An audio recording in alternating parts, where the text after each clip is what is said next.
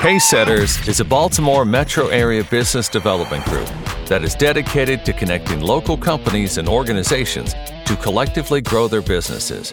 We work collectively to improve our businesses and gain a return. Beyond that, we make sure group members know each other's respective businesses so they can be true referral partners. We have the mentality of, what can we do for the others in the room? Members are encouraged to learn the businesses of their peers and look for ways to help.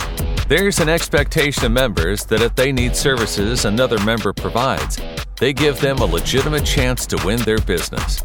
The group is not just about direct opportunities. It's about who else do we know and how can we connect them with our Pacesetters colleagues. Pacesetters is a part of Baltimore Sports and Life, BSL. You can learn more about Pacesetters, including information on our existing partners, at baltimorepacesetters.com. Hello and welcome into Pacesetters. I'm joined today by Danielle Berman, President and Founder, CEO of Tackle What's Next. Danielle, how you doing? I'm good, Chris. How are you? Doing great. My thanks for joining us today. As background, tell us about Tackle What's Next. Yeah, thanks for having me. I'm excited to be here. Tackle What's Next is a consulting firm where we help athletes transition out of sport. So we work with them to help them access opportunities in careers, to start their own businesses, or just to kind of better grapple with the changes going on after they retire or graduate. And our goal is to really change how that process works and how a lot of them do kind of slip through the cracks when they do leave sport, and just make it a more productive and positive experience for them.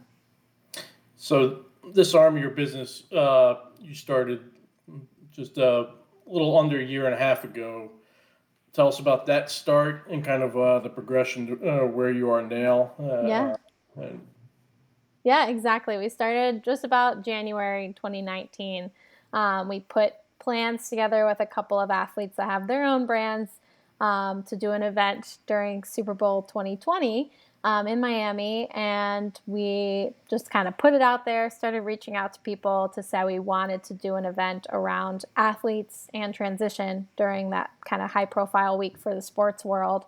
And we got a lot of positive feedback, including people saying, what else are you doing? And what other services are you going to offer? And how else are you going to be marketing and supporting the athletes? And so I had to do a lot of thinking on my part of, is this an area I want to fully step into and not just do an event, but really offer services and additional support? And that's really what we've been working on building since then. We were contacted by a couple of local chapters of former athletes in the DC area. We did an event there in September of 2019, actually before our Miami Super Bowl event this past year.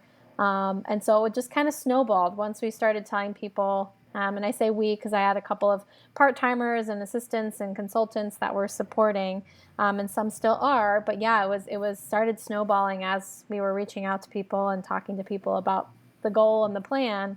People were saying, how can I help? And what else are you going to do? And that's where we ended up where we are now, where now we're offering coaching and support services and some accountability programs, in addition to a lot of online events, given everything that's going on.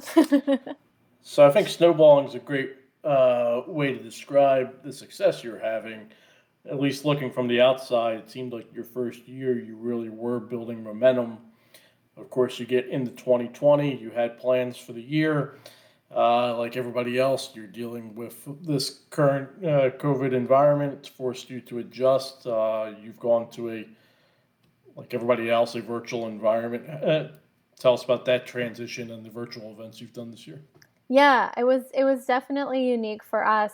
Like you said, we had a lot of plans for the year, including like 4 live events. We were able to do our Super Bowl event, which was great. We had a lot of big momentum coming out of that. We were supposed to be at the Final Four in Atlanta during March Madness to do another event, and we were really gearing up for that when obviously everything stopped, and we did have to really shift our focus. We've always wanted to put online programming together and these courses and curriculum and online events, but that was something we were really focused on Q4 this year, really, like maybe starting to dig into it once we had a good success with the live events and had gotten that system kind of mastered, as I like to say. Like, we wanted to really get that to the point where it was cut and paste in different cities or different topics and different, venues, but it was really kind of good to go. And then we were going to dive into building online. And obviously this year kind of changed that entire plan. And we dug really quickly back into the online programming and workshops and live streams that we had been doing a little bit, but just went headfirst into that. And we made our Atlanta event an online event. We had a lot of great turnout there. And again, just kind of kept going, tried to bring some 1 hour topics that we could connect with people on that were sitting at home waiting for school to go back or for, sports to come back. And we were able to reach a lot of different people that way. So it was definitely a big change, but it ended up just moving our priorities from later this year up a few months. So I feel like you've built a strong reputation here locally. I've had lots of conversations with people that have interacted with Danielle, and they've had great things to say. So that's credit to you. But again, looking from the outside, I kind of perceive that you've built a larger reputation outside of Baltimore. You've talked about the events that you had done in Miami and then doing this virtual event in Atlanta. And as I look at some of the look at your website directly and see the events that you have forthcoming, you've built a large structure outside of the area, which talks to your networking abilities and overall. So I guess where I was going that is what locally, even though the people that know you locally really like and appreciate you, but what locally can we do to increase your presence? What do you need here? How can we support you in that regard?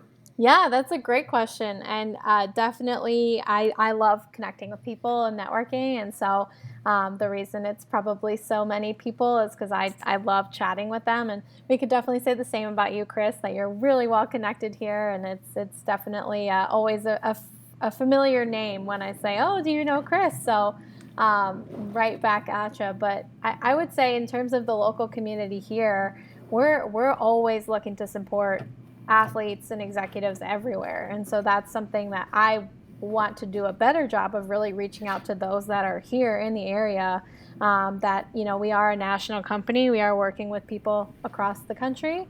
But one of the things that I want to do better is really maximizing the groups, the individuals, and the organizations that are just right here in Baltimore to say, how can we collaborate? How can we create better resources for the athletes, whether they're here in Baltimore or across the country, especially now that we're in this virtual space. So I think, if your company is looking at hiring athletes, if your company has ever been interested in providing services to athletes, whether it's a product or a consulting role, we should definitely chat, because we have a lot of athletes all over the place that are always looking for ways to get better, to learn, to work. And so that's one thing I'd love to dig into more is working with a lot more local businesses and local experts here to get them involved with some of the work that we're doing. So let's explore that a little bit further. So it's pretty, I run a sports media site, so it's fairly natural for me in terms of understanding why companies hire athletes. But let's hear you directly articulate that. Why do companies look for that background? Yeah, it's a great question. I think because athletes have been proven successful in many positions in corporate America, or really in any kind of business. They are extremely self-motivated. They also do a lot of work outside of the 9 to 5 hours. They are used to being able to practice and work on their own to get better. And the other thing I would say is they're just really, really coachable. They take criticism well. They're used to getting criticism because they understand that it's helping them get better. I can't speak for every athlete, but the majority understand that it's not something that's a personal attack. It's something that, they want to get better. Their boss wants them to do better at the job. They're going to take that piece of feedback and implement it. And they're also just extremely goal-oriented. So you can put a goal in front of them and say, I want you to contact 40 people by the end of the day. They're going to get it done because they're able to really piece that together and go, okay, well, it's 9 a.m. How many people do I have to reach out to before lunch to get to 40, to get to halfway, okay, 20 people. Who am I going to reach out to? Let's put that plan together. They're just used to seeing the end goal and working backwards, right? Because that's what they do in their sports. They know the end goal is reaching the championship and winning it, and they have to work backwards. What am I going to do today to reach that goal? And I think that's one thing that employers that we've talked to, they love hiring student athletes or athletes in general because they can take the criticism, they can take the feedback, and they make it better, and they're always looking to improve. They're always looking to get better. It's never perfect. They always are trying to strive to do more. So that's really some of the things we've heard from employers and that we see. I love that answer, Danielle, in terms of both being receptive to criticisms and growth and coaching, but also the goal-oriented aspect, and then also the idea of them just being team players and learning how to be in that environment of working off of each other. So we can go kind of two ways there. So one on the athlete side and connecting them to other companies. So you need to know companies and opportunities that you can directly lead them into, and then you also need more athletes, right? In terms of, so you're here based locally, but you are a national company, and you have in our own backyard, you have obviously the Orioles and Ravens, but not far down the road, you have DC Sports, but you also help ex-college athletes as well, and you have a tremendous amount of college athletes in the area. So it's one, in just making sure that people know that your services, and a lot of people are connected to athletes, and being able to use you as kind of an intermediary, right? And how can they connect you, and then you can be the conduit to the companies. Is that the best way people can really be an advocate for you? Absolutely. So yeah, companies have come to us to say, hey, we want to hire athletes or have athlete clients. Can you help us find some? And we've approached it as, we'll bring some candidates that might be a good fit your way. We've also worked with athletes that come to us and say, this is the kind of job I'm trying to get. Do you know companies that might be a good fit? And we kind of go both angles, because we work with a lot of athletes on small groups and one-on-one that have their own specific goals or aspirations in a certain industry. But yeah, that's what we're trying to do every day, is make connections in the pro space, in the college space, let them know what we're doing, let them know what services we offer. And the biggest thing we can do is connect, because 9 times out of 10, there is an employer that wants to hire this athlete. They just don't know about each other. And so we just need to get them in the same room or on the same phone call so that they can learn about each other and get that relationship started. So we focus a lot with the athletes we work with on figuring out what they want to do, which is a big challenge in itself when sports is over. But then also trying to get them kind of narrowed down on, okay, here's what you want to do. How do you reach out to those people? How do you make those connections, and how do you build those relationships? And we do a lot of connecting to make that initial intro, and then kind of guide the athlete through navigating that relationship. Yeah, so you're after you've made the connection, but you're also helping with the direct transition itself. So that involves coaching on your side as well, and kind of going over their existing skills, but also to the point you just made of understanding what is it they want to be doing, right? What are they best suited for? Exactly. And it's, I think, a big challenge for a lot of them to know what they want to do, because they've never taken the time to think about it. Sport is a pretty much one focus kind of job. You don't necessarily get the luxury of doing internships or doing, kind of having extracurriculars outside of it once you get to a certain level. Especially in college when you're trying to do coursework as well. It can be a lot of pressure and a lot of time that you have to manage. So getting an internship seems like the last thing on your to-do list. What we tell a lot of athletes, especially if they do make it to the pros, is use that time off really wisely, and take those. If you are lucky enough to have, like the NFL, a 6-month off season, take that and do an internship. Take that and really make connections and go out and take that time to not just relax, but also build something that can keep you going after you're done.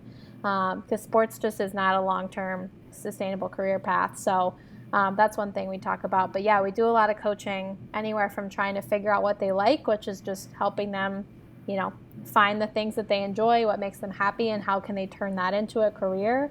But also just what are they interested in? What fields have they worked in before? Sometimes it's easier to know, like, what do you not want to do, and kind of start from there. So we do everything from there all the way to like somebody that's like, I know I want to work in tech and this is the area I want to be in, but I don't have any connections there. So how do I make those connections? So kind of runs the gamut from there, but it keeps me interested. It keeps us interested because it's always something different depending on the athlete and what he or she is trying to do. So let's talk about you a little bit more specifically. So probably another virtual or event or two on the horizon for you. What do you look forward for when you're building out your panels and your speakers, and who would be viable speakers for you at a subsequent event? Yeah, that's a good question. We do have a virtual event coming up, unfortunately, in place of a live event in July. So we're excited about it. It's a little bit of a bittersweet situation, but I'm sure it'll go really well. But when we look for speakers, we're really looking for someone that has specific experience in an area, whether it's an athlete or not. We do try and focus on a lot of athletes as our speakers, especially those that have already transitioned into an industry.